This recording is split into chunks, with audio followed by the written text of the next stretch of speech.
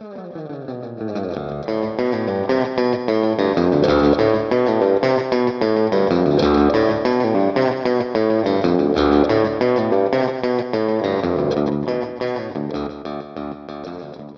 and welcome to Where You Lead, a podcast where we, a real-life mother and daughter duo, rewatch Gilmore Girls and discuss the misadventures of fictional mother and daughter duo Lorelai and Rory Gilmore. I am Tessa Dare, a writer and the author of the paranormal mystery series The Karanzan Chronicles, and Beth's daughter. And I'm Beth, Tessa's mom. I am also a writer, and here's a little background on how this podcast came about. When Tess was Rory's age, we used to watch the Gilmore Girls every week. I was older than Lorelai, but in a similar position, single working mom with a kid in private school that we could not afford. Tess's friends used to call us the Gilmores, even though Tess has a brother, which Rory did not. We have a long history of discussing movies and television, plus music and politics and culture, pretty much anything that relates. And sometimes these conversations have taken on a kind of marathon quality. So when Tess moved to Seattle and we continued these talks over the phone, it occurred to us that we should move these discussions over to the digital world, maybe even into a podcast. The Gilmore Girls felt like a good place to start. So here we are. Every week, we will start off with a synopsis of the episode, along with the date it aired, before heading into our discussion. Today we are discussing Season 1, Episode 8. It is titled Love and War and Snow, which reminds me of how I tend to title my Saturday Morning Musings Facebook posts with, several different things that don't relate. It originally aired on December 14th, 2000, and a word about coffee consumption today. I just want to point out that we often discuss, how much coffee we've had and when we've had it. I watched this episode today for the first time during the day rather than late at night as I usually do, so I watched it while drinking coffee, which is a great idea. Yes. Yes, it is. This was a particularly coffee-heavy episode as well. It was. Yeah. So I guess I would say I'm at coffee 1.5 because do you ever do that thing where you drink like half of your coffee and then you fill it up again because you're about to record a podcast?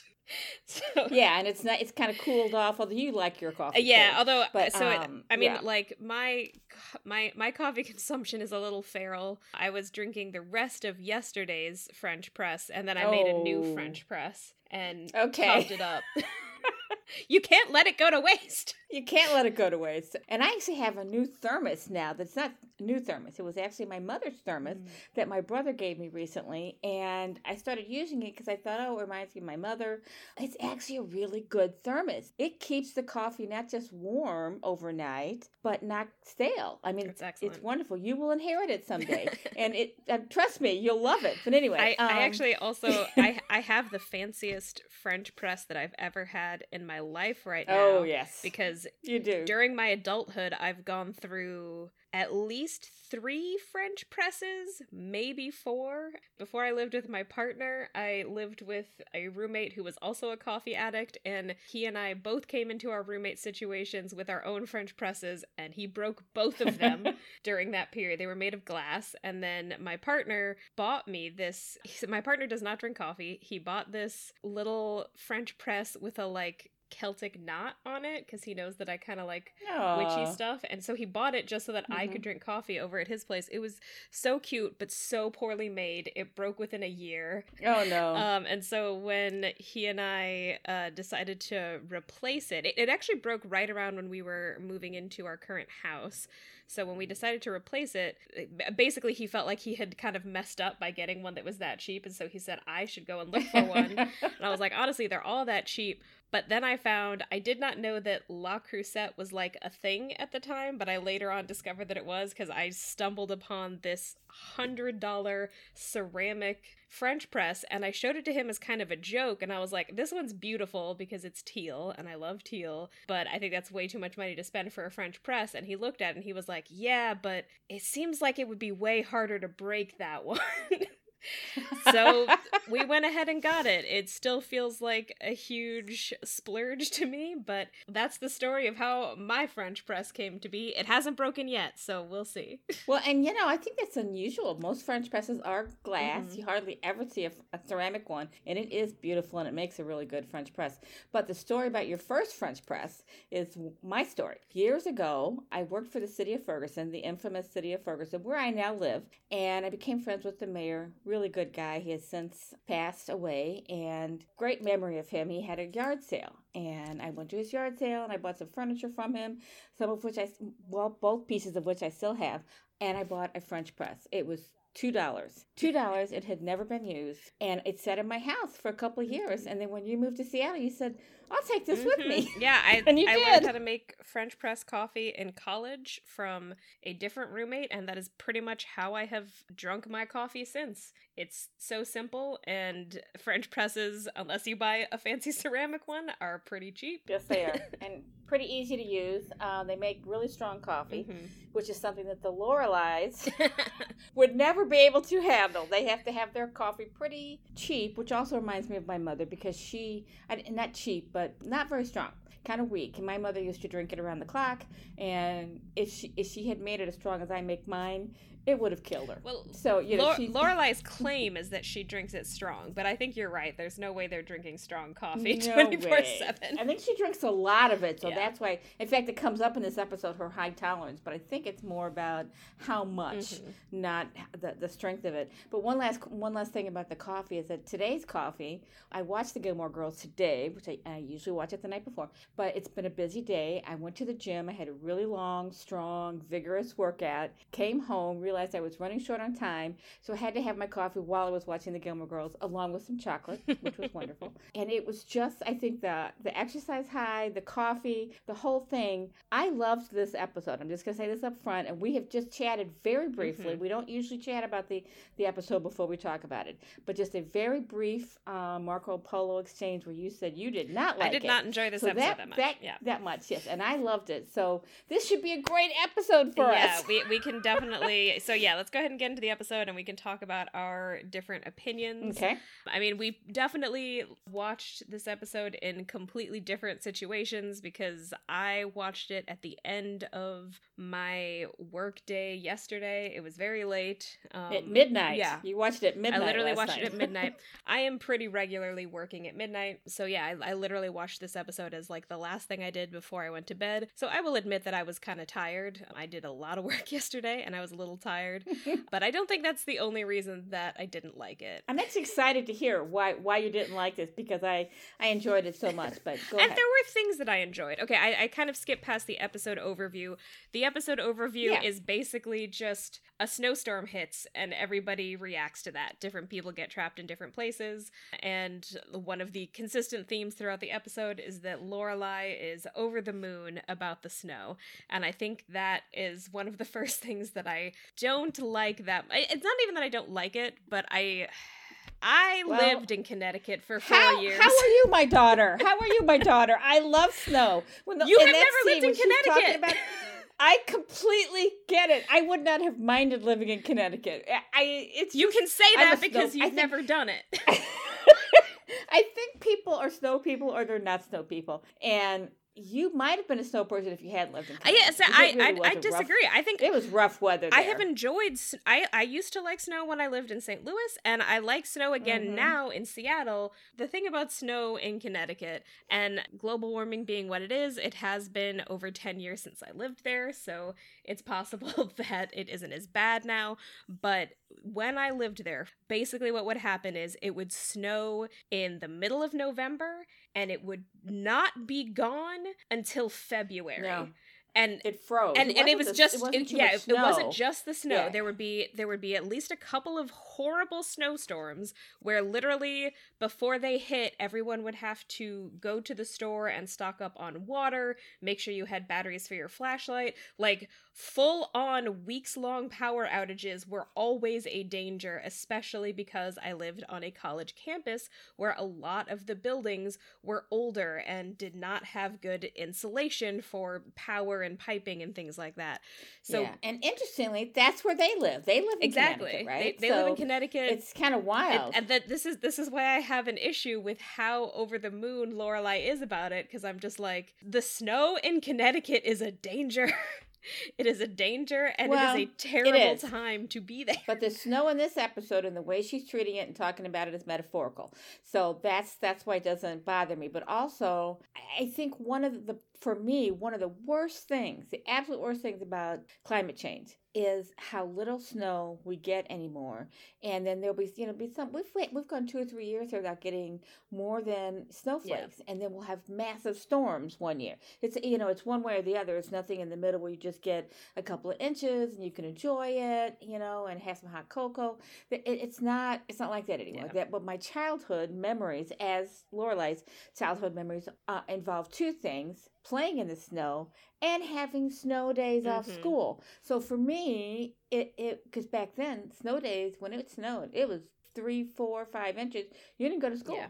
So I have great memories of snow. I love snow. It's one of the reasons, literally, that I put up with the freaking hot summers in St. Louis, because I love snow so much. Well, so and I completely get this. I do think that maybe global warming has kind of permanently colored how I feel about snow as well, because my feelings about snow in St. Louis were that when I was much younger, we would get these beautiful snow days and, several inches of snow. And I have not that long ago have the memory of it disappearing. Like, that colored my adolescence. Was like, it was, this is part of why when I became an adult and realized that some people denied climate change, I was just like, I saw it happen in St. Louis. We used to get before our very eyes. Yeah, we used to get these beautiful, week-long snows that would be, 6 inches or something, 4 to 6 inches, and you could do snowmen and all of that. And by the time I was 12, 13, it's like it didn't happen anymore. Or if it did, it was every 3 or 4 years. It was massively horrendous. Yeah. We'd get to a foot and a half, and no one could leave. Would die. Yeah, exactly. And nobody could leave the house. Yeah, so it's one or the other. It's the extreme thing about climate change. And let's just reiterate here that the title of this episode is Love and War and Snow, which is why we're talking about snow people. Yeah. So this whole episode is about snow and coffee. So maybe we're just not going to go too into the plot and just talk about snow and coffee. All right, let's go through it pretty quickly. Start with the first scene, Miss Patty arguing with Taylor. Yes, so we start with a town hall meeting. So this is also where we're kind of getting into the staples of the show now. The town hall meeting becomes a staple of the show, and this is kind of the first one that we get. I think this is also a little bit, I'm not 100% sure, but I think this is also a little bit of an inconsistency, because the mayor is a character in this episode, and I'm not totally sure that he continues to be a character going forward. I'm pretty sure later on they don't have a mayor. Okay, so a note about the actor playing the mayor. Do you know anything about him? No, I don't. So his name is David Huddleston. He was in The Big Lebowski. I'm not sure if he played in The Big Lebowski, but that's one of his main. He may have played The Big Lebowski. He might have, but his other two big movies are Mel Brooks movies, Blazing Saddles and The Producers. He has been kind of a well-loved character actor for years, often with a cigar in his mouth. And I don't think I saw that he was in the Dukes of Hazzard, but he reminds me of one of the characters in the Dukes of Hazzard, so he might have been. I don't know. Probably not, though. But he's a very well-respected character actor, been around a long time. So when I saw him in this, I thought, oh, wait a minute. I got to stop this, look this guy up. I know this guy. And he was in Blazing Saddles and The Producers. Yeah. Mel Brooks. Interesting. And so we also, okay, just to clarify what's going on, Miss Patty and Taylor do have a little bit of a back and forth. Taylor is doing the classic kind of conservative thing of complaining that no one is listening to him, or that no one is letting him speak, when in fact he has been speaking for 20 solid minutes and they've all been forced to listen to him.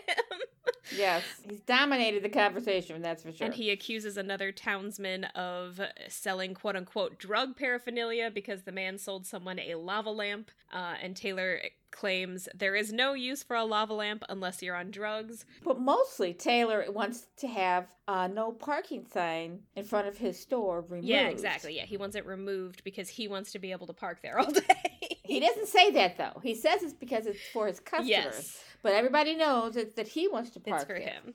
But yeah, then we get to the mayor. The mayor and Luke have a bit of a back and forth. Well, they do in a second. I do want to say just before that, we do see Rory chewing food in this episode. Oh, yeah. I wanted to bring that up, too. That's actually a really good point. They're at this community meeting, and Lorelai sees it as an opportunity to eat junk food like you would at a movie. Yes. It's like she's watching a movie. Yes. She's watching this unfold in front of her. But, interestingly, they are both actually eating their food. Although, it does look like Rory is eating an empty hot dog bun.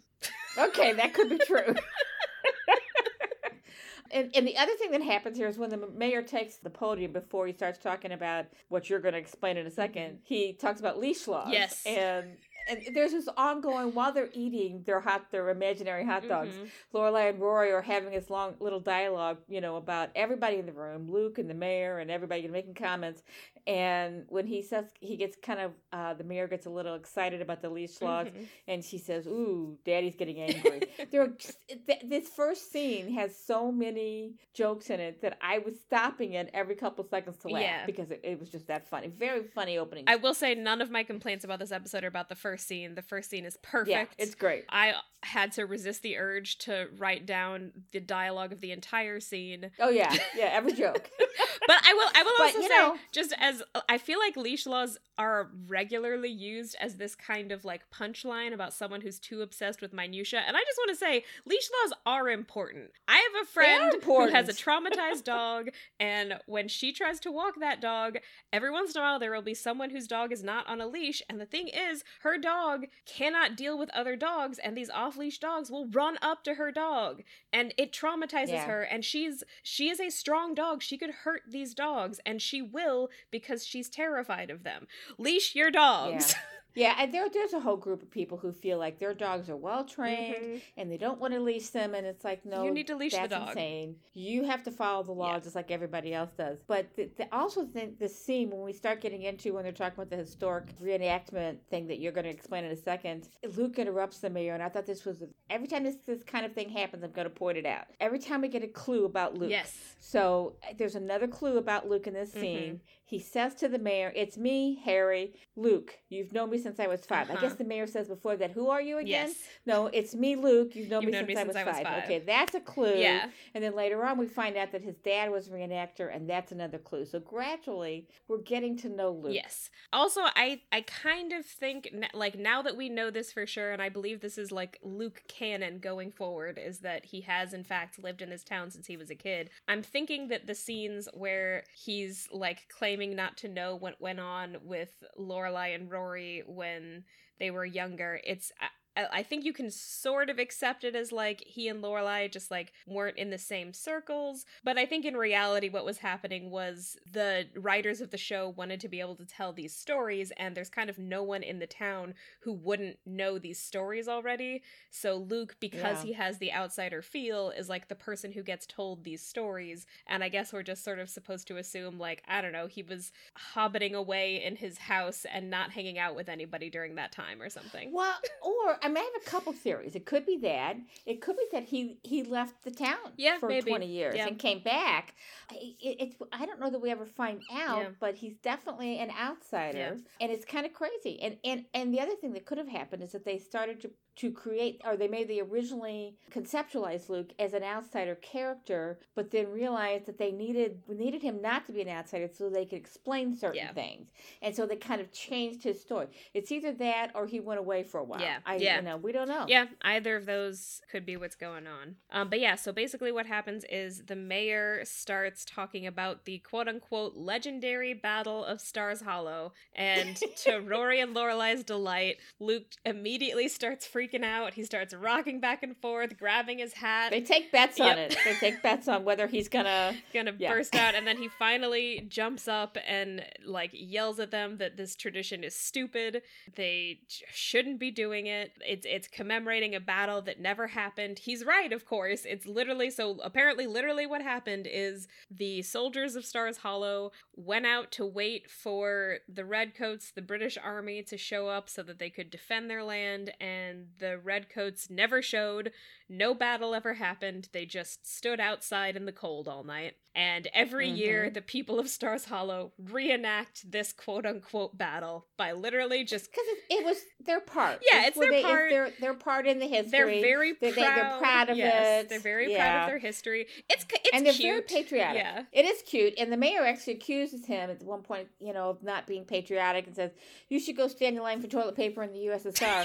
And my immediate thought was, and 20 years later, we were standing in line for toilet paper. True. So... but also, as Luke points out, there is no USSR anymore. The mayor appears to be a man out of time. He does not know who his own constituents are, and he does not know what year it is. It's 2000. The USSR has not existed for a while.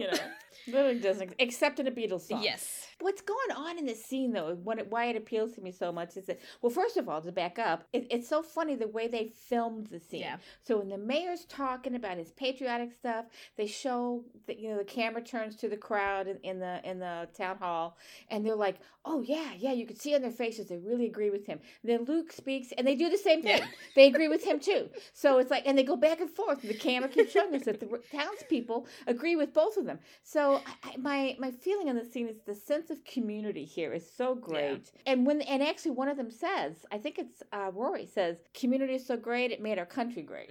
Yeah. I don't have the exact line, but that's basically what she says, because she and Lorelai going back and forth with their... And here's the thing that's kind of a foreshadowing, because later on Lorelai is on a date in the movie theater, and they're talking, but I'm sitting here thinking, okay, so do you talk I'm literally thinking about, do you talk like this in movies? Do people hit you upside the head because you're talking in a movie? Yes, she And then does. later on, she's literally talking in the movie. So I did have one more note about the scene, which is, so Luke gets up to argue against the reenactment, and Taylor immediately comes to the reenactment's defense. He loves the tradition, and I think this is, we talked about this a little bit last time. Taylor and Luke are each other's foils. I think at this point, it's...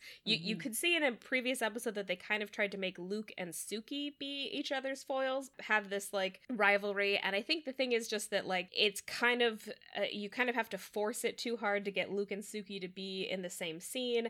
And I also honestly think that like personality wise, it does not quite work to have Suki be the counterpart to Luke, because she's just so sweet and effervescent that it would just make Luke seem mean, like... Yeah, that's a really good point, actually. Yeah. I was thinking they have a lot in common because they're both cooks. They do. But they come at it so differently that it's and they're very proud. Yeah. They both take a lot of pride in their work. True, and they are both very strong characters, but I just think if we saw Luke being like mean and ornery to Suki over and over again, it would just kind of leave a sour taste in your mouth, because like why be mean to Suki? She's just like a ball of light. Taylor, on the other hand, is an equally ornery old man who is curmudgeon. He's a whiny curmudgeon, just like Luke. It's much more fun to see two curmudgeons go at each other. Like I mentioned briefly last time, they're both always kind of wrong, and that's part of what's fun to watch them, is that they're both two jerks, but they've been pitted against each other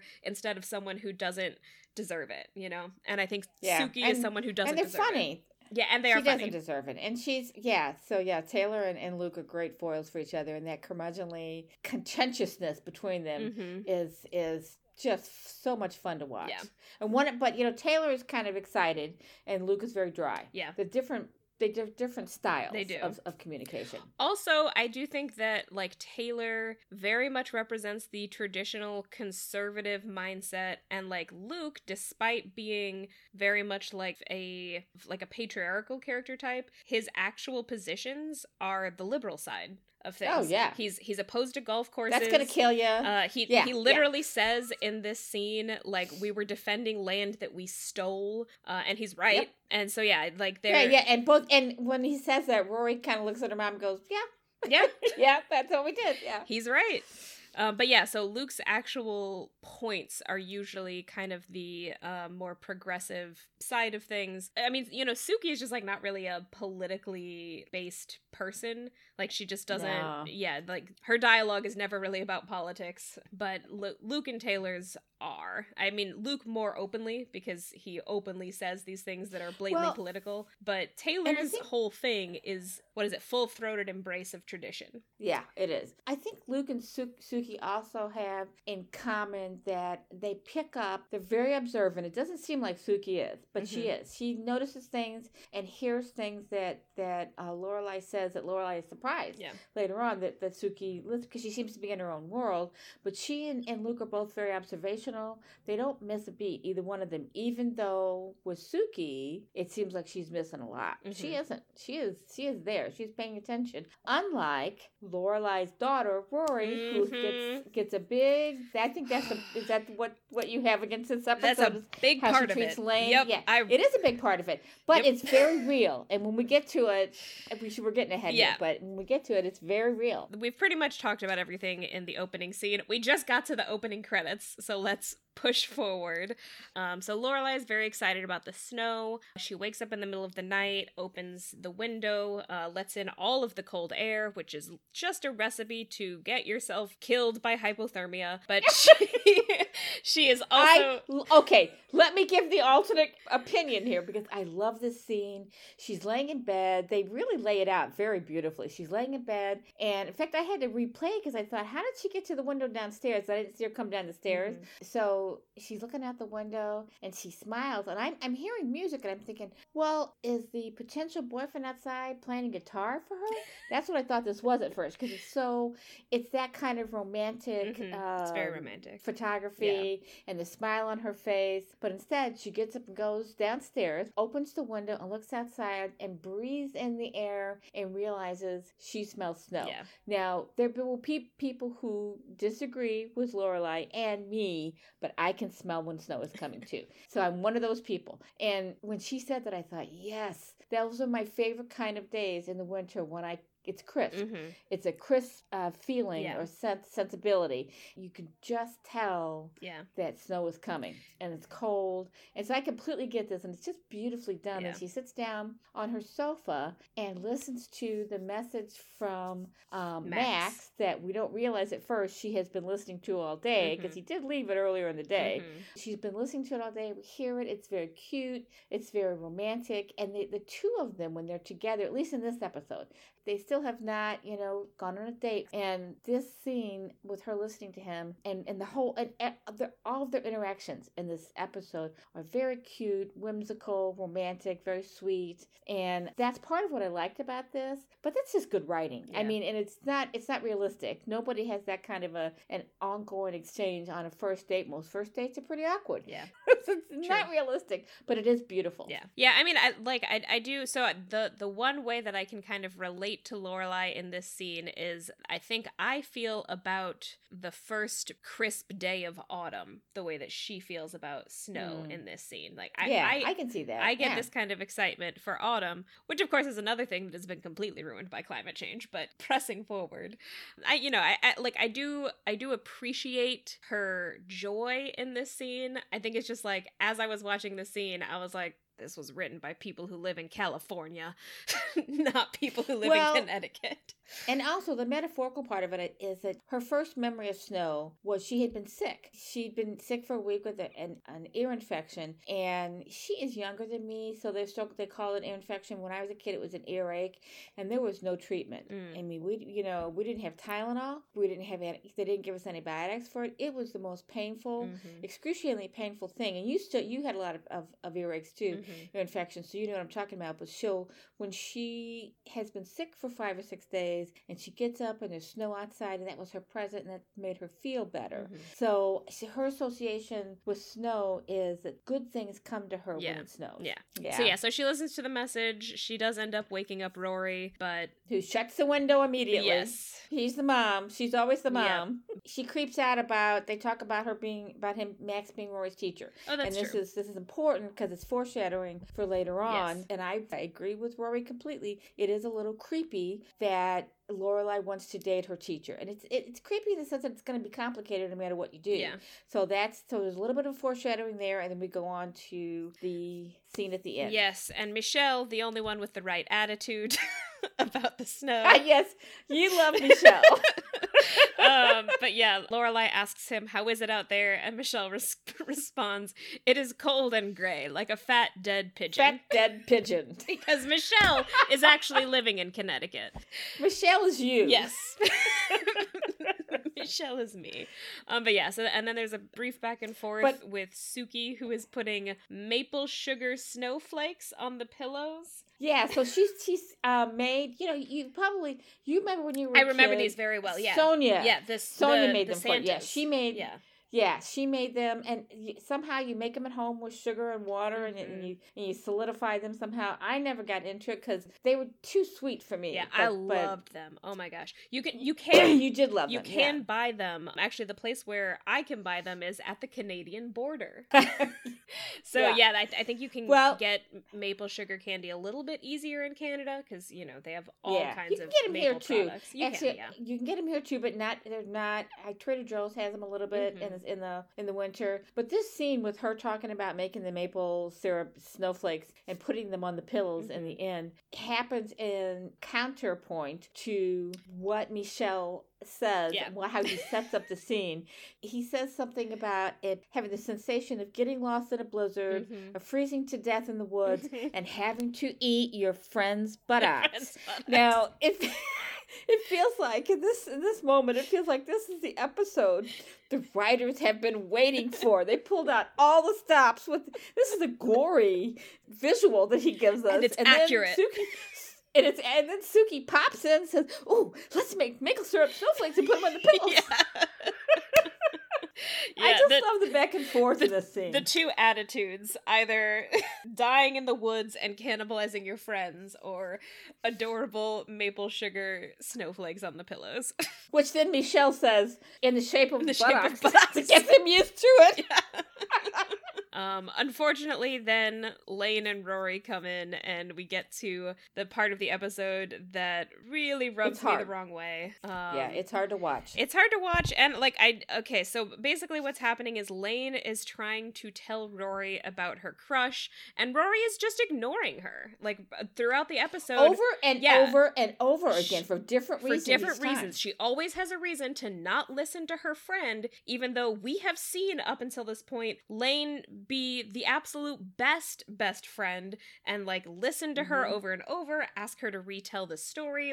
Lane has been Rory's biggest cheerleader until now, and Rory literally can't return the favor for 5 minutes. It is very upsetting to me. Rory is there are moments throughout the series where we realize that Rory is can be a very self-absorbed person. Very self-absorbed. And when she first meets Dean a couple episodes back, and he talks about how she was sitting on the grass and she didn't see the blood spurting. Do you remember that story? She didn't see there was a soccer ball that hit somebody in the face or something. Yeah, blood spurting everywhere, kids screaming, and she's sitting there reading and never looks up. Yep. So she can be very focused and very self-absorbed.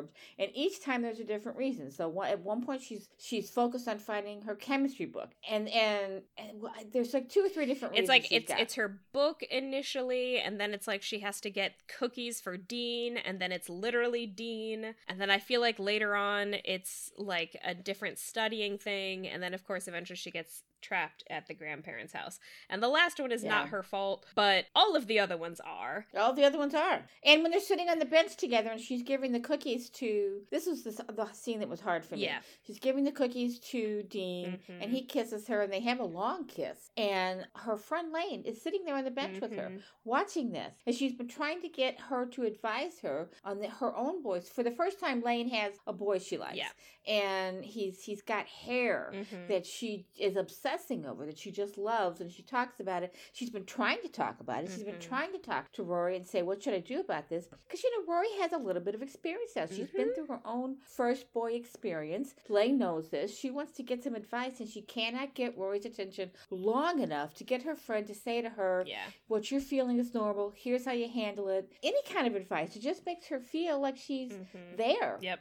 She feels ignored. Rory, because Rory is ignoring her. Yeah. I don't want to linger on this, but one of the few things that Rory actually asks her if the boy she likes still wears the Star Trek shirt, and she asks it in this insulting way, which I personally am offended by. Star Trek shirts are great. I think Lane was offended by it too. Yeah. The look on her face. Also, so even before they go to meet Dean, I gotta say, I am not impressed with how Lorelai and Suki act in this scene, because we are, and granted, they don't know what's been happening up until that moment, but Rory has been ignoring Lane this whole scene, and then they interact with Suki and Lorelai, and they both just act like Rory is the center of the universe, and Lane is a freaking background detail. Yeah. Both of those two girls are there, but Suki and Lorelai focus all of their attention on Rory and just come up with this elaborate song and dance to joke about her boyfriend, and it's Lane is not even there, and it's pretty awful. On one hand, Suki is kind of her surrogate father. I mean, Suki sometimes has played the role of her father, but that's pretty awful. It's pretty. I can't even put a word to it. It's they're just so focused on her. It's Lane's not even there, so that reinforces Lane's feelings of being ignored. The scene on the bench, from the thing that I wrote in my notes, was girls with their first boyfriends in high school. It's a very difficult situation for the best friend. I basically lost my best friend when she got into a serious relationship in high school, and we were never friends again. I mean, it destroyed our relationship. And even to this day, I feel so disregarded because of what she did. And a lot of girls do that. Now, a lot of girls don't do that. But it takes a strong, and I'm older than you, but back then it took a very strong person to not do that. Today, it may be a little bit easier for young women that because they've had 30, 40 years of being taught that their girlfriends are important too. Yeah. We've had a resurgence, or what's the word I want? Kind of a renaissance of women realizing that their girlfriends, their women friends, are just as important as the men in their lives. But there was a time when that wasn't true. If you didn't have a boyfriend, and if you didn't have somebody who was serious and somebody to take you on dates and go to the prom with, and then earlier, of course, my mother's generation, marry and have babies with, then you weren't anything. Yeah. We were coming out of that when I was in high school, but we hadn't gotten there yet. And it was a horrible feeling. I mean, and she would make fun of me too because of it. And that's almost a little bit what's going on here. She's ignoring her to the point of it being so hurtful that Lane just doesn't know how to react. And she's sitting in this ridiculous costume. She's got her band hat on with a feather. And apparently that's a thing. I didn't know this, but band outfits, they go through cycles. So there have been periods when they've had these big fluffy things, the feather thing, and then periods when they don't have them. I think she does have a big fluffy thing on it. So that was, but she's in the band. Yeah, and Dean shows up and literally turns to Lane and says, "Nice hat," in a way that is clearly meant to be sarcastic, a dig, and you see Lane's face and make her feel like she's weird. Yeah, what the hell is wrong with you? And then as if she chose this outfit, and then he just goes right back to ignoring her. His entire interaction with his girlfriend's best friend is nice hat. And then ignore. So Dean ignores her. Rory ignores her. Lorelai and Suki ignore her. Everybody's ignoring Lane. And Lane, you can just see it in her face. It's just a really bad morning for her. Yeah, it sucks. And it's Friday because she's going to mom and grandma and grandpa's house that night. Yes. So Rory is. So we know already that this is Friday. Yes. Pretty much everything happens on Friday and Saturday in this episode. Yeah, which makes sense because it's an episode that doesn't have any actual Chilton stuff in it. But yeah, I know exactly what you're saying about the girls who forget all of their friends the second that they get a boyfriend. I would say I've been relatively fortunate in that regard, and I do think it's partly because of changing societal attitudes, and definitely, I mean, I not to give this show too much credit, but we are living in a post-Sex and the City world, and the whole point of Sex and the City was basically that your friends are ultimately more important than your boyfriends, or can be, or at the very least are as important. As important. Although I will say, hilariously, having just rewatched the entirety of Sex and the City.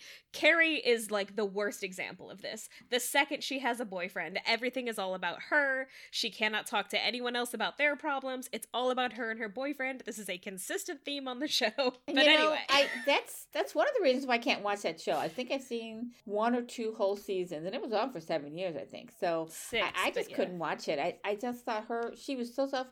I loved watching the actress. I think the actress is great. All the actresses. Sarah Jessica Parker is. I feel like Sarah Yeah. Jessica Parker does not actually get enough credit for how much she makes that show work. Because if it were not for her incredible charisma and ability to make her character likable, you would not be able to stand Carrie at all. It is entirely Sarah Jessica Parker's effervescence that makes that show work. I love watching her. I love watching all 4 of the actresses. Yeah. But her the most. And that was the only reason I stayed with it as long as I could, because I could not stand the characters. Yeah. I couldn't stand the focus. I mean, well, the whole show, Sex and the City, it's Yeah. about relationships with men. Mm-hmm. So, and none of them are gay. And even though one of the actresses is. Samantha does have a girlfriend at one point, but you're right. Oh, yeah, that's right. She does. Yeah, none of them identify. Samantha's my favorite Samantha's character. the best Samantha character. is my favorite character. And Kim Cattrall is the other person who makes that show work, and that's why I will not watch the revival. Anyway. Yeah. But anyway, so to me, she is a character who is open to so much in life, and we're not talking about a different show. But anyway, can't watch Sex and the City, and that's one of the reasons. Yeah. It's just the focus on men. But yeah, and so basically that was all just to say, like, I have known women who have really let their friendships suffer the second that they have started a new relationship. I feel pretty fortunate that I didn't really experience that until I was an adult and was kind of a little bit more emotionally able to deal with that. I mean, my best friend and I from high school, neither of us really had much of a romantic life, like technically a little bit, but I feel really fortunate that my best friend and I never did this to each other, basically. Yeah. We always kind of came first for each other. I wonder if that had to do with you both being raised by 2 very strong feminist women. Yeah. But yeah, all that is to say that, I don't know, maybe it's because I didn't have friends do this to me when I was in high school, but I was afraid of it happening, that this still just, like, rubs me the wrong way, or maybe it's because I am in the generation where I'm at, and, like, this behavior is understood now to be not acceptable, not cool. And I think also just because, I do remember enough about this show, and also, like, having seen the end of this episode, I just kind of feel like this show is giving Rory too much of a pass on her behavior in this episode. Yeah, well, I think the issue itself is important because relationships are important in any direction. If you're a woman, your relationships with your female friends are important. Part of your growing up, just like having your first relationship with a boyfriend.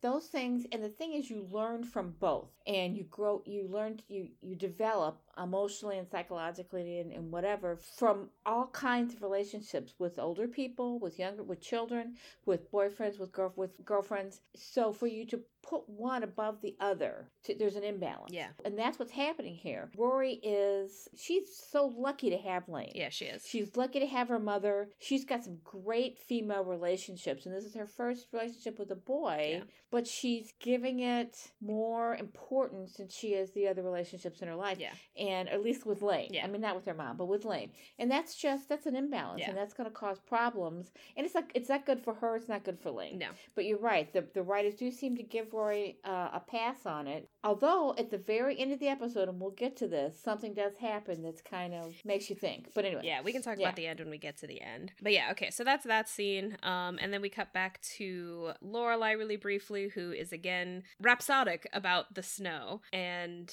she's what? Rhapsodic? Rhapsodic. I don't know that word. Okay, maybe I made it up. Anyway. But that's okay. She's Shakespeare. We'll just call you Bill from now on. But she's talking about the snow again, and then Michelle lets her know that her mother is on the line, and Emily is calling basically to tell her that the snow has gotten worse. She has sent their driver Lance to go and get Rory because Rory's school is very close to the grandparents' house, so they're able to get Rory there. But basically, the weather is too bad for Lorelai to go, and then Rory is there, and Lorelai talks to her on the phone briefly, and And this would be the one thing that I identify with Rory with in this episode, which is that she fell twice in her shoes that were not ready for the winter weather. My telltale experience in the winter is, in fact, slipping on the ice and falling on my butt. So. Well, and apparently she doesn't have the Wellingtons that I made sure I got you that first year. Yes. Because you were complaining about how you couldn't get the snow had frozen, you couldn't walk. So I ordered some Wellingtons and had them sent to you.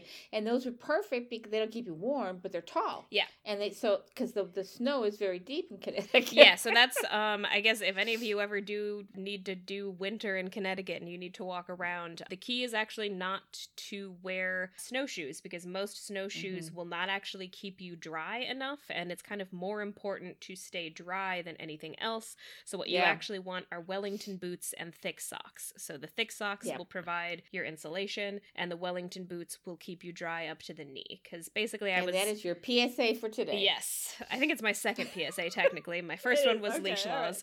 But yeah, because my experience at the time was basically walking all the way across a college campus over a field of literally several inches of snow, topped by several inches of ice, topped by more snow, because basically the level of cold would fluctuate just enough to occasionally get hail, and then occasionally get rain that would then freeze. So it was just this sort of hellscape of different cold, different versions of frozen water on top of each other.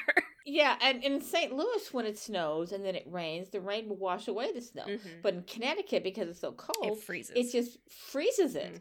So, and then you've got a foot and a half of crunchy snow to get through. So the Wellingtons come in very handy, yeah. So the next scene is Luke watching the reenactors getting set up and trying to tell them not to do this. And at this point, it's pretty clear that it's not just that Luke is against the tradition for the tradition's sake, but that he's genuinely worried that these men are going to freeze to death.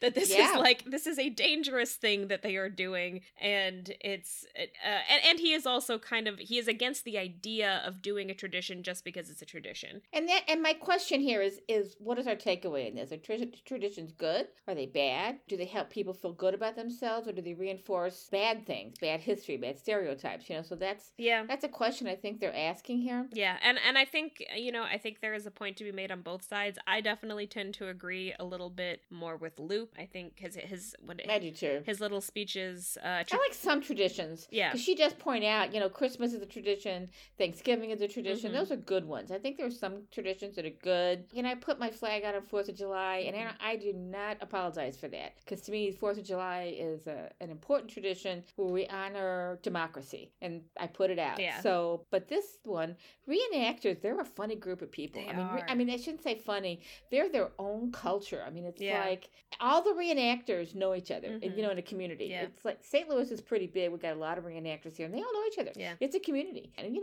who doesn't like dressing up like a Minuteman, But that's what they're doing here. They're celebrating something that the town sees as part of their history, and they're proud of it. Yeah. So here I did write down Luke's speech, his short little speech. Tradition is a trap that allows people to stick their head in the sand. Everything in the past was so quaint, so charming. Times were simpler. Kids didn't have sex. Neighbors knew each other. It's a freaking fairy tale. Things sucked then too. It just sucked without indoor plumbing. Yeah, I wrote that down too, by the way. And then Lorelai comes back with, and she calls him, and I looked this up. Okay, Mouthy McGee. So I thought, what's a Mouthy McGee? Is that a thing? So I looked it up. Not a thing. Okay. It's from this show. Every reference that I found is from this show. Okay. They made it up. All right, yeah. Mouthy McGee. Mouthy McGee. Yeah, I mean, Lorelai is clearly swept away by the snow, and I think she likes this tradition because it is essentially a way of celebrating the season of winter as well, because of when they do it. Yeah, and I think so. And I do get that. And, I will say, I feel like, honestly, only in the last couple of years have I gotten more on board with Christmas in general, and I feel like that's partly because, I am the child of divorce, and I think for a very long time, to me, Thanksgiving and Christmas were both kind of fraught affairs because Stressful. there was always a back and forth between which family I was going to go to and all of this kind of stuff. Both logically and emotionally, I'm a little bit more on Luke's side generally. I have a much more fraught relationship with tradition, and I think that it's important to understand that even if for you something like, say, Christmas is an unambiguously joyous time, there are some people for whom it is not, and it can be a really hard time for those people. Well, and I was raised in a very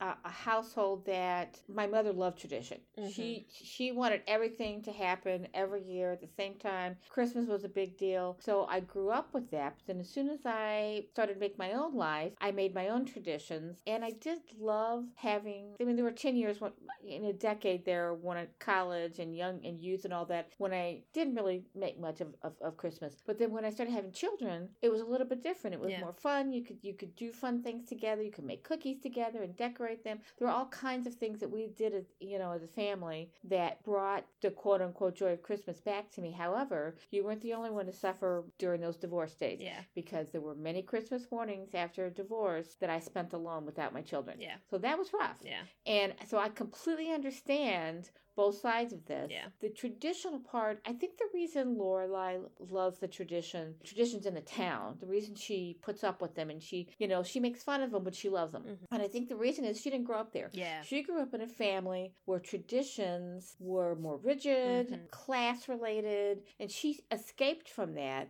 And the townspeople took her in and helped her to raise her child. They gave her a new family, a community. She loves them all beyond, it's amazing. She just really loves these people because they were there for her when her parents abandoned her. And they did. Her parents abandoned her. And there's actually a scene later in this episode where we're going to revisit that.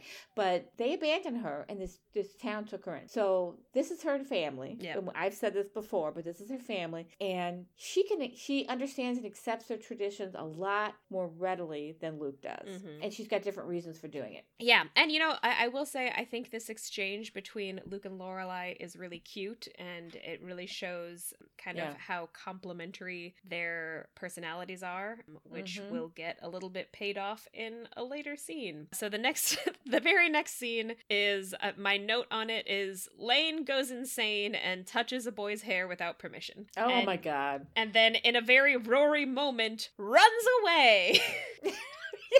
Neither one of those things makes sense to me. It's like, why did she touch this boy's hair? I don't know. Although, on the other hand, I also wrote in my notes that I can kind of understand doing that. It's, if you're with a man and you're feeling attracted to him and he's got great hair, but it would be on a date. Yes. It wouldn't be your high school bandmate standing next to you and he leans down to tie his shoe or pick up his music or whatever. Yeah. And you just put your head, this guy that you don't even talk to. You don't even know that he knows you're alive, and you put your hand in his hair. That's a little off. Yeah, it's a little off. But to be fair, Lane clearly knows it was the wrong call. Oh, immediately. Yeah. Well, it's like she's in a trance when she does it, and then she wakes up and realizes what she's done, and everybody's looking at her, and he's looking at her. No. She screams and runs off.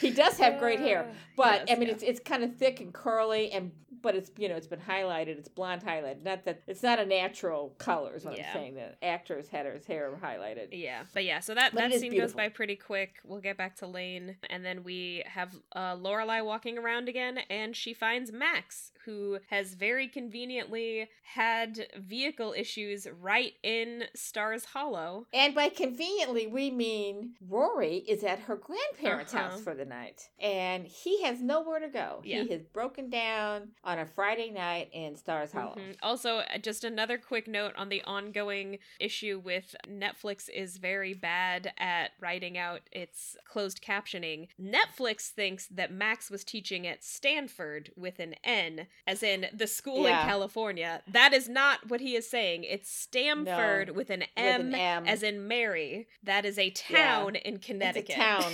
That we drove through on our way to take you to college, so we knew that, yeah. Also, when I went to the Tegan and Sarah concert in New York, we had to park my car in Stamford and then take the train in. Anyway, all right, so then we cut back to the grandparents. Their current cook is named Florence, and she cannot get there because of the storm, and Emily is freaking out. Yeah, duh. Like, I think this is my other issue with this episode is, like, while Lorelai is too chill with the snow, I feel like Emily is too panicked. You've lived in Connecticut your whole life. How have you never experienced a storm like this before? Like, she's acting like she has literally never had the experience of her hired help who don't live in the house not being able to get there because of the weather. And I'm sorry, this has happened to you before if you have lived in Connecticut. Again, it's literally a yearly occurrence that there is a storm so bad that you have to prepare for the possibility that you might A, not be able to go anywhere, and B, lose power. It is wild to me that Emily is this unprepared. But she starts... Well,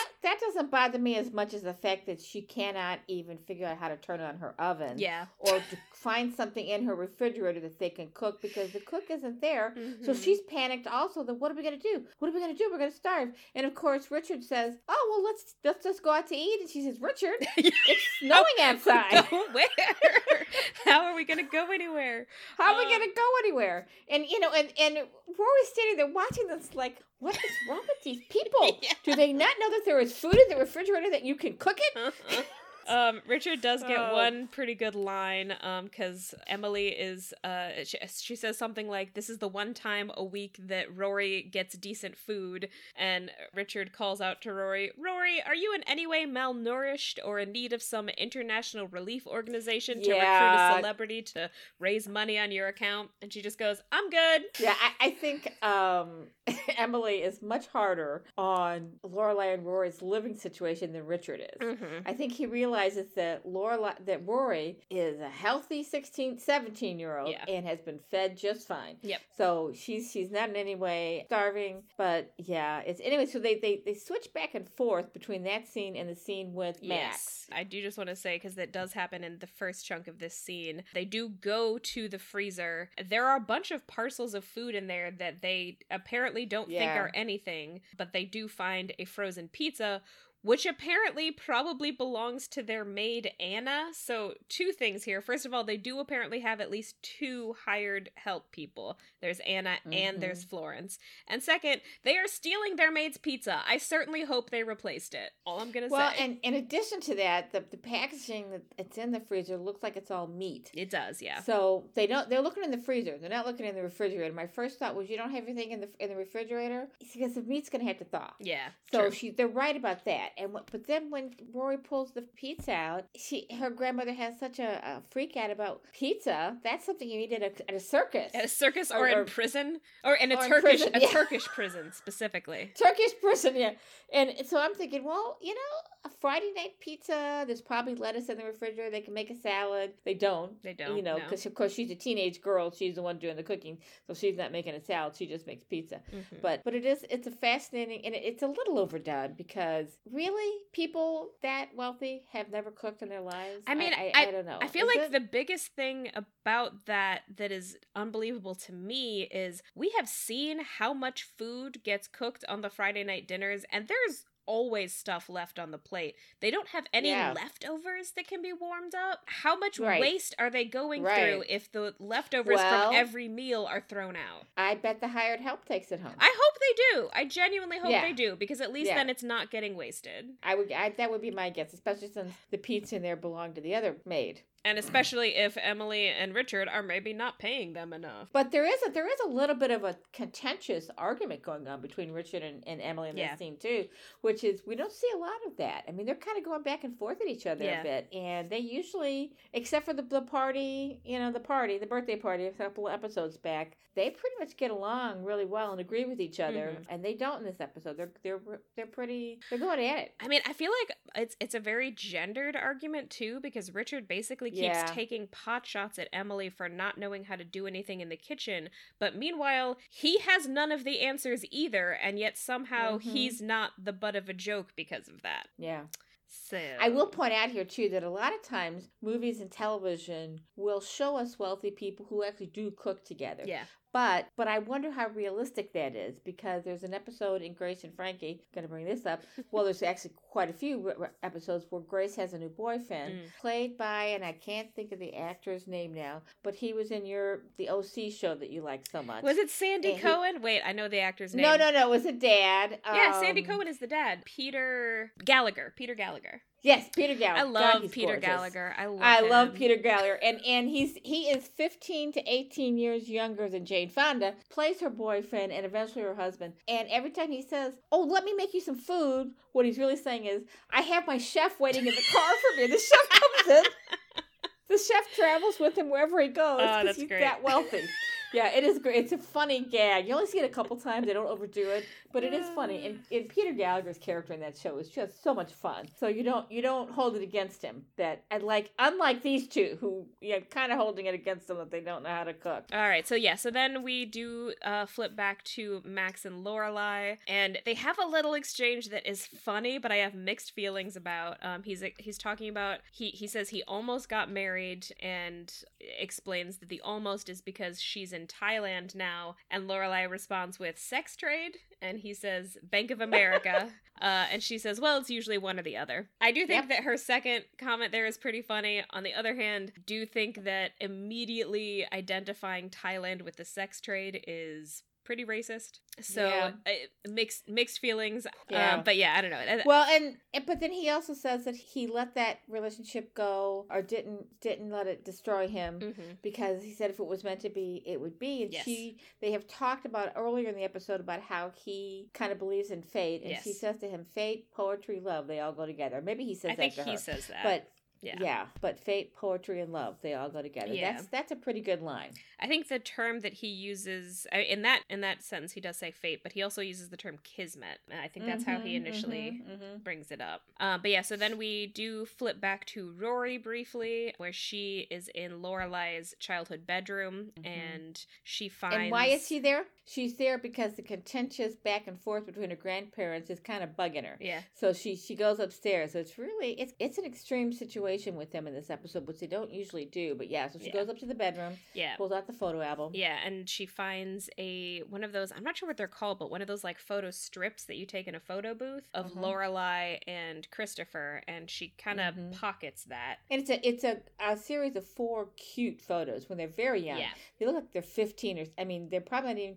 Well, if she had Rory at 16, they were dating at 15. Yeah, exactly. So, and they are very young in those pictures. Yeah. But then she gets... And it's sweet. Yeah. It's sweet. It is. It's very cute. This is my mom and dad. I want these pictures. Yeah. Yeah. And then she gets a buzz on her pager and goes to call. I believe the way this worked is the pager would show you what number was paging you, and then you would call it back. Oh, I didn't notice the pager. Okay. Yeah, she like pulls out her pager, and that's when she goes to the phone and calls Lane, but she's actually calling her own house, and Lane picks up, which is how she discovers that Lane is hiding at her house. And this is a point, 2000, I guess they would not have had cell phones yet? Is that? I think it would not have been super common for sure. Well, you were 12 or 13 when this show was on, so and you didn't have a cell phone until you were 14 or 15. Yeah. Okay. So I didn't have a pager either, but Rory is the kind of person who, like, her life is in many different places, so it does sort of make sense that she would have a pager.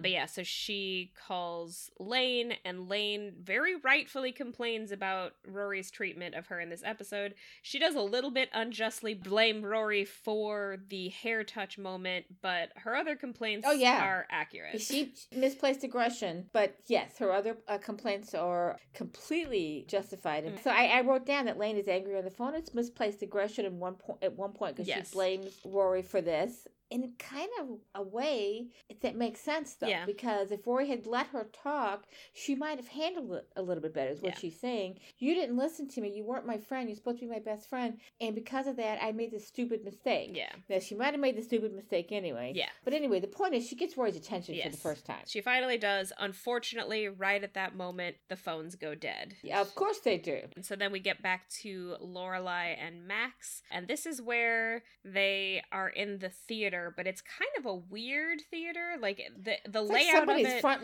living room or something. it looks like it's in someone's living room, and I do think that this location might come up again. It looked very familiar. Do they to not? me. They don't have a movie theater, I guess. And I the think town is this. so small. I think this is the movie theater. Like it's just like someone. It's like it's a movie theater, but it used to be a house or something. I'm not totally sure. Okay. I think we might come back to it. And they're sitting in. It kind of reminded me of that theater in Midtown here in St. Louis that has club chairs and couches and the Moolah. Yeah. That's kind of what it was, only much smaller. It was definitely a room. Yeah. Yeah. The Moolah is huge. But yeah, so this is where we see that Lorelai does in fact talk in the middle of movies. She's being very annoying right now. Very annoying. And yet this is where they have their first kiss. I mean, they haven't kissed before, right? So okay. I think this is the first kiss. It also did feel a little bit weird to me because like it's one thing to make out in a movie theater. It's another thing to make out in a movie theater that feels like it's somebody's living room. Like yeah.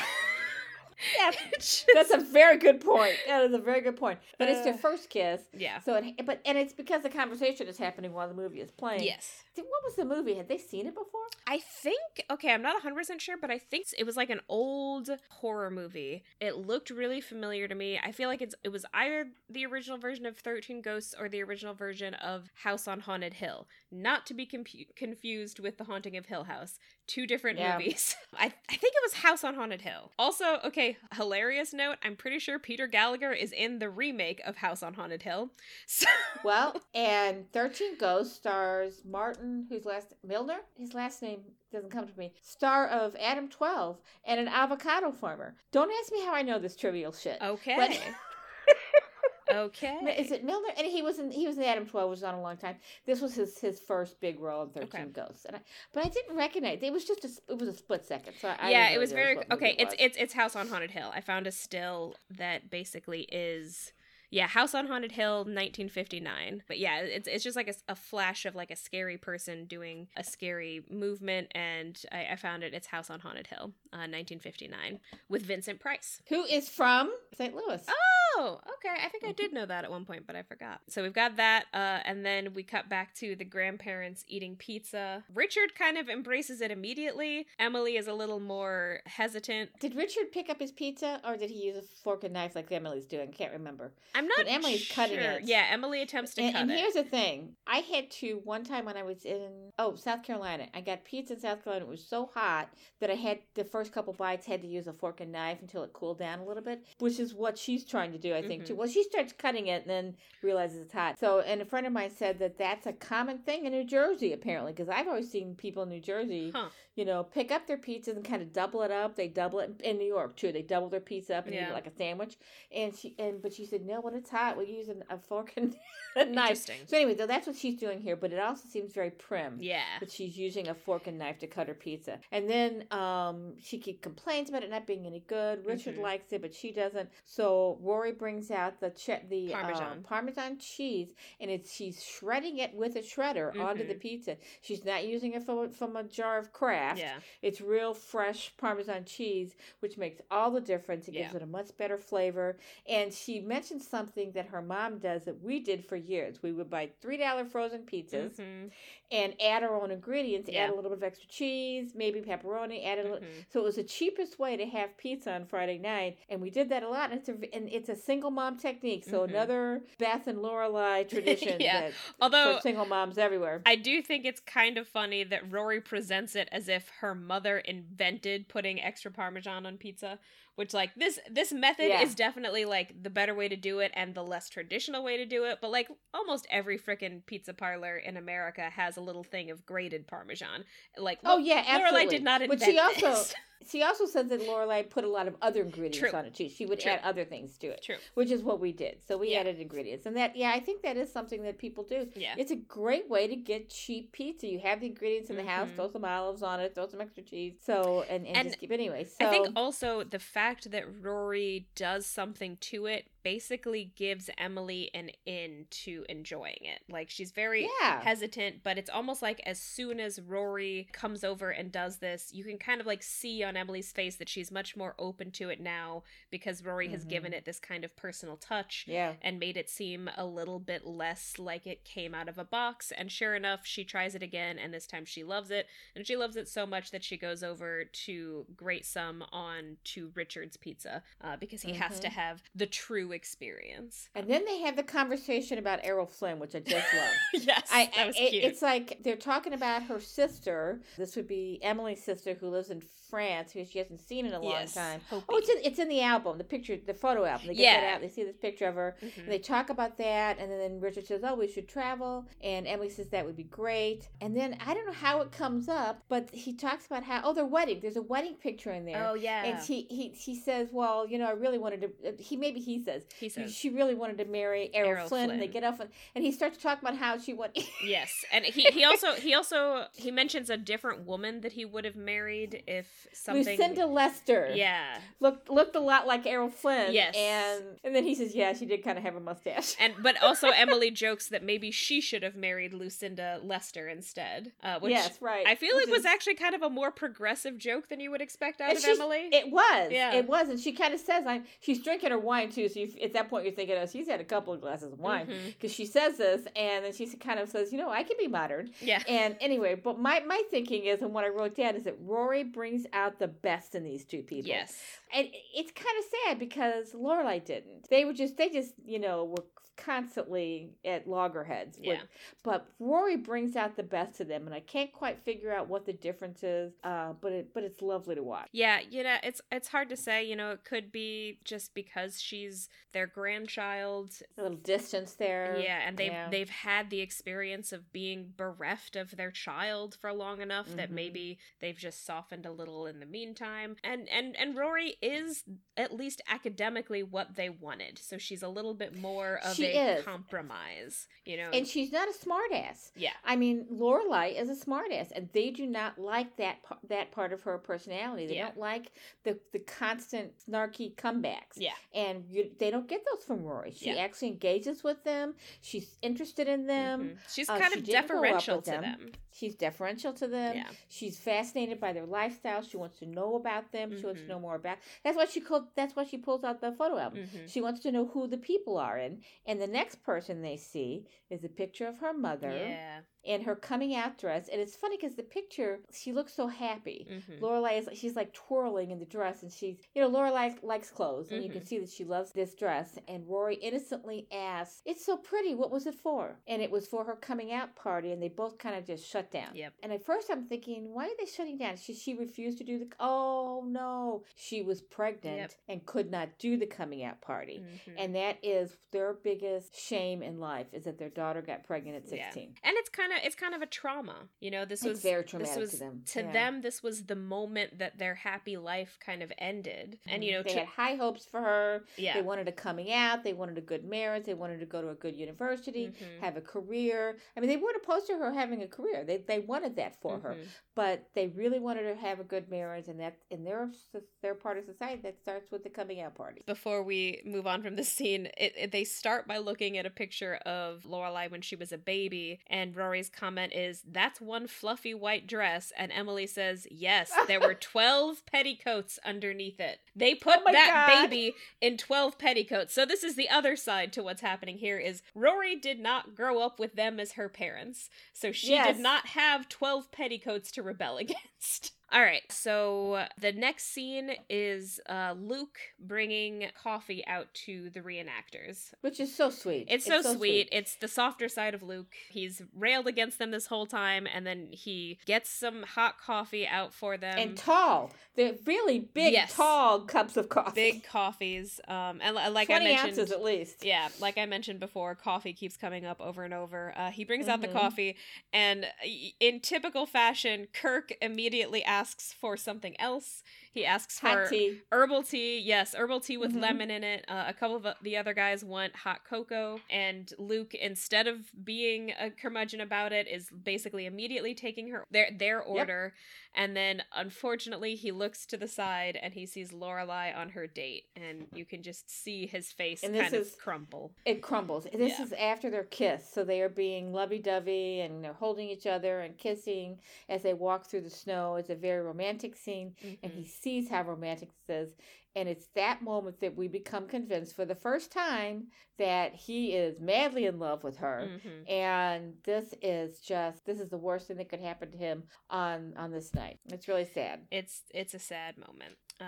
But then we push on to Lorelai and Max kind of up close. They have gotten back to the house, and Lorelai basically has to pause on the porch because she has to think about letting him in. You know, obviously they are at the point where he doesn't really have another option at this point except maybe to go to the inn, but even then he'd have to get there. But even so, this is kind of a huge, I mean, she talks about it as like it is a rule for her that she has never brought a man back to the house, and that's mainly because, as she said before, she doesn't want Rory's life to be impacted by her dating life, which is a reasonable and good thing to do if you are a single mom. You know, kids need a certain amount of stability. You don't want to be introducing people to them who are just going to disappear, and that's how she's lived her life. And even though things have been going well with Max, that doesn't mean that she's totally ready to break this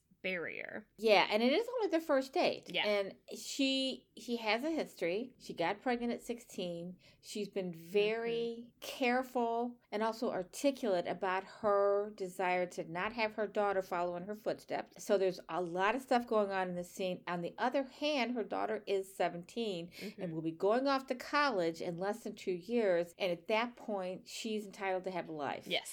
So that's got to be going through her mind. Should she break her rule? Fate is one of those things that's been a theme in the episode. Is fate giving her the opportunity to be a grown-up because Rory's not there that night? How's she going to know? And Rory is growing up. Should the same rules apply when your daughter is 17 as when she was 7? These are all kinds of questions that are going on, and she seems to decide it takes a while. It takes her a few minutes. She seems to decide it's okay to let him in. She's not sure she's going to have sex with him yet, but she's definitely going to let him in the house. They're going to start with coffee, of course, because the coffee keeps coming up in the thing. And this is where we get the scene where she says that she likes it strong, but I'm really thinking that she just has so much of it, and that's why she has such a high. But so they start to make the coffee, and then Lane comes out. Am I missing something here?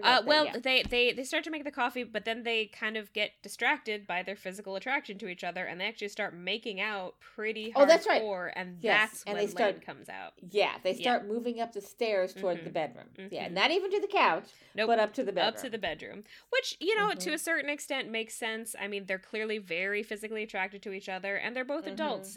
Lorelai is at least 32. I think there was a reference to the fact that her birthday might be in the winter, so she's 32, almost 33. She's an adult. You know, she's ready to have a sex life. Unfortunately, she is also a mom, and when Lane comes out and interrupts them, Lane kind of tries to do the nice thing and is like, oh no, you guys can make out. I'll just go hide in Rory's room. Yeah. But she immediately starts playing The Cure, which is basically the music of sadness. And Lorelai understands that immediately. Oh, thank you. Yes. I did not know that. I didn't know what the reference was. Oh, she's playing The Cure. Yes. I don't even know who that is. So the Cure is like, I'm not super familiar with The Cure, but I know that like the kind of stereotype or whatever about The Cure is that you only play it when you're depressed. Okay. They are a band of depression. Okay, that's good to know. So she recognizes that the music is The Cure. It's sad music. She has to go and check on Lane because she's the mom.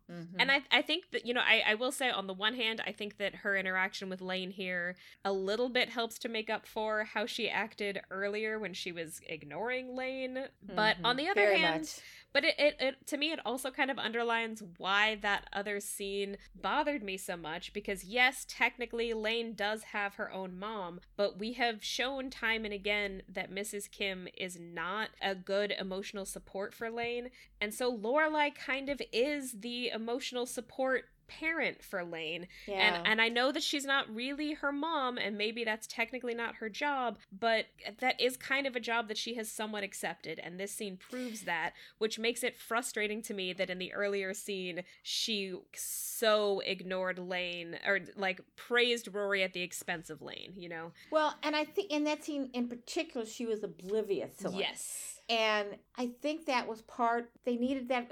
It's a plot point. Mm-hmm. They needed to emphasize how Lane was feeling. Yeah. It does feel out of character for them, because she does have kind of she's a more realistic parent for Lane. Yes. And when Lane has issues that are modern and realistic for the time we're living in, she can take those to her mother when she can't take them to Mrs. Kim. Yeah. Mrs. Kim is like she's living in a different century. Yeah. So she loves her daughter more than life, yeah. but she does not always she never gives her good advice. No. And yet Lane respects her mom so much. It's amazing. Does. I mean, yeah. she really respects her traditions. But so yeah, it's really hard to see that, but I think it was a plot point. So they do make up for it. I'm visualizing the writer saying, you know, we really kind of screwed her over in that scene. We got to give them a good scene. So they do. She confides in Lorelai, and Lorelai does a good job with her. Yeah, she really does a good job. She tells her, you know, this is nothing compared. She doesn't say it's nothing. She doesn't say that, but she said, this is the first time you've had a really difficult situation in your life. You're going to have a lot more. Yeah. And you're going to be embarrassed. You're going to be humiliated. It's going to keep happening.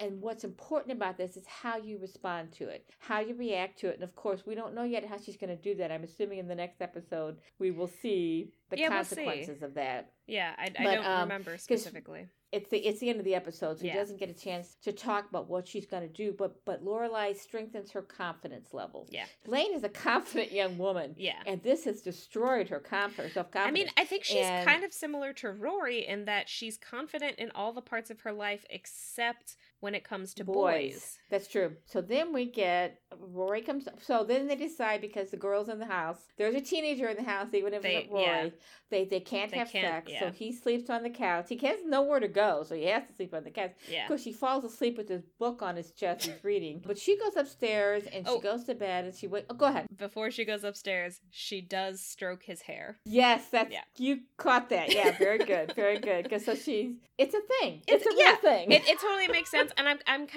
I'm mentioning it because I thought it was a sweet moment, and I thought it was kind of a nice counterpoint to the other, where it's like, you know, like Lane shouldn't have done what she did because she didn't have permission, but you know, when you do have permission, it's kind of a nice gesture. It's a gesture of intimacy that isn't explicitly sexual. It's affectionate. And it's kind of a nice, like, okay, they're not going to get to have sex, but she can touch his hair, and that is something. Touch his head. Yeah. Well, and it's not only that Lane didn't have permission to touch the boy's hair, it's that he has no idea that she is interested in him. This is out of the blue. What the fuck are you doing, woman? That's the look that he gives her. He wasn't even looking at her. Like, he was literally like doing something with his instrument, and all of a sudden feels a hand on his head. And they've known each other since they were 5 years old. This is something that she mentions earlier in the episode. She said, you know, early in the episode, she's like, we've known each other since he was 5, but all of a sudden he's different. He's got this great hair, and I just can't stop looking at him. Yep. But yeah, so then Lorelai goes upstairs to go to bed, and I think the next scene is Rory coming home, apparently having been driven home by the driver. Yeah, by the grandparents' driver. I think Richard drives himself, but I think Emily always has a driver. Is that your impression? Or I'm not sure. I don't know. I just know that, like, Emily referenced him earlier in the episode. She called him Lance, so you know that he is their driver. But so Lorelai ends up running down the stairs so that she can basically get to Rory before Rory sees the man in their living room. Yeah, she's gonna see him. Yes. She just wants to prep her for it. Yeah, she wants to prep her for it, which I think is a good impulse. Yeah, and so she basically tries to prep Rory for it. She tries to kind of explain what happened, basically, because she didn't intend to have a man over that night. You know, it's sort of a series of happenstance that led her to this moment. She does say that snow is like catnip to her, which I think makes sense in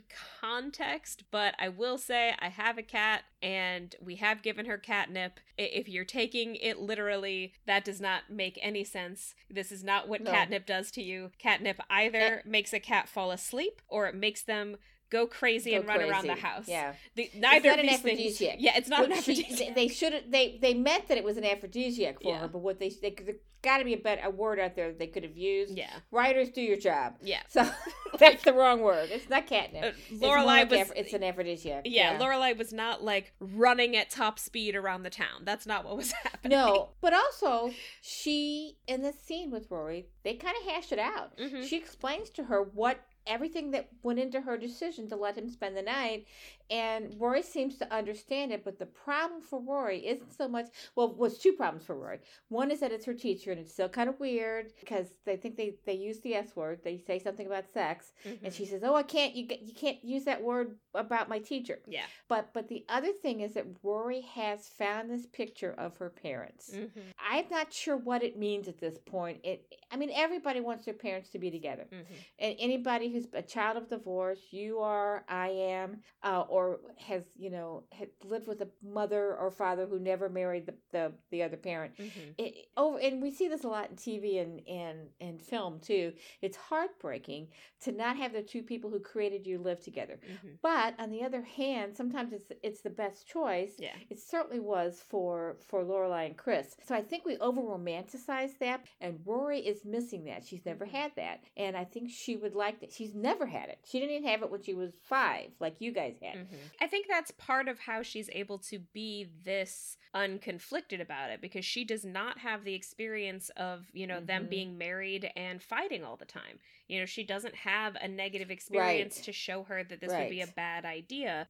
She has mostly positive feelings about both of her parents, so it makes sense that she would want them to be together. She doesn't really have a very concrete reason. Yeah. She's wondering about it. What would it be like? Yeah. And I don't know, she does have a relationship with her dad. We haven't seen it yet. Yeah. She sees him once or twice a year, and they talk, and they've referenced that they talk once in a while. It's not a close relationship, but they do acknowledge each other and spend a little bit of time together, but not a lot. And I didn't know how to react to this. Is it heartbreaking? Is she just wondering? Does she want it to happen? Does the relationship with the teacher, with Rory's teacher, make her sad that it's not her biological father? I just don't know. I think we're supposed to think that. I think we're supposed to wonder what's going on. Yeah, I think it's not really clear. And to be honest, I'm not even sure that Rory has a definitive want in this scene. It's more just like she doesn't know how to feel about Lorelai dating other men, and she has just found this picture of her parents together. And maybe she has never really seen pictures of them together before, and I so don't think maybe she has. Yeah. maybe it's never even really occurred to her that at one point they were a happy couple. That's a good point. I don't think she's ever visualized them together. She knows that he's her dad, but she's never seen them together. Yeah. Except to probably in a handoff. Yeah. If he comes and picks her up or whatever, but not in a happy photo where they're clearly, they're kind of kissing and they're and in the photo and they're hugging. She's never seen that before. It's the first time. It gives her world a whole different connotation, a whole different perspective, a whole different context. Yeah. For her parents. Yeah. Before we close out the episode, I do also want to get back to Lane really fast. Lane slept the night in Rory's room, and they have kind of a final conversation in the kitchen, and Rory does kind of apologize, but I don't really like everything about the way this scene is written, because it starts with Lane apologizing. Like, Lane somehow thinks that she's the one who needs to apologize here, and she's like, oh, I overreacted, like, I shouldn't have put all of that on you. And like, no, Lane, you didn't overreact. You shouldn't have touched the boy, but you did not overreact. With Rory. No. Rory was being a Rory bad friend. She was a bad friend. She absolutely was. And Rory doesn't seem to really acknowledge that. She kind of does, but she's not really. She kind of does, but we're not getting it. Yeah, like she tells Lane that it's not her fault, but she doesn't really take all of the responsibility, and we end on a note of Rory being like, I do want to hear about it. You should, like, let's meet up again this weekend, and then you can tell me all about it. And then Lane says, and you can tell me all about the teacher situation. And I'm just like, or maybe for once it can just be about Lane, because it's always about Rory. Maybe Rory doesn't need to be centered in this conversation again. Like, maybe your next hangout can just be about Lane, because all of the ones leading up to this have been just about Rory. But so maybe they do set a time. They do set a time. 2:00 that afternoon at Luke's. Yeah. And it is apparently enough for Lane. I'm just like, for me, it is not enough. I am still upset about the situation, and I feel like the dynamic here is that it's still got to be about Rory for some reason. Yeah. And you haven't even lived it. I've lived it, and I wasn't as upset about it as you were. Maybe because I have lived it, and I survived it. So, I think, and I do, and we know that their relationship is going to be fine going forward. There will be hiccups, and this is a big hiccup. And Rory is growing up, and she's still kind of a baby in a lot of ways. She's been the center of everybody's attention for so long. She has got to get out of that. And I guess, like, you know, I know it's a TV show, so, like, obviously they have a time limit. But I think part of what I don't like about this scene is that Rory vaguely promises to do better, but we don't see it happening. You know, we don't actually see her having to enact that. So it just feels a little bit performative for me. Like, it's very vague. That's you hit the right word. Well, speaking of time limits, we're almost done here, but I have some summary comments. All right.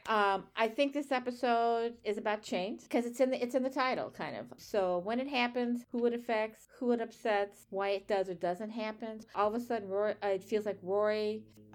In the past, Lorelai has felt like she was being replaced in Rory's life. Yes. And the tables are turned here. Rory feels just a little bit in that last scene like she's being replaced in Lorelai's life.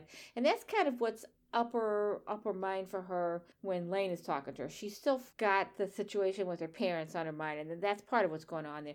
But anyway, so it's always been the other way around, and now it's different. It's changed. I love this show. I love the humor in it. Whether it's the humor, it's a drinking coffee. I don't know. The whole thing. I just really love it.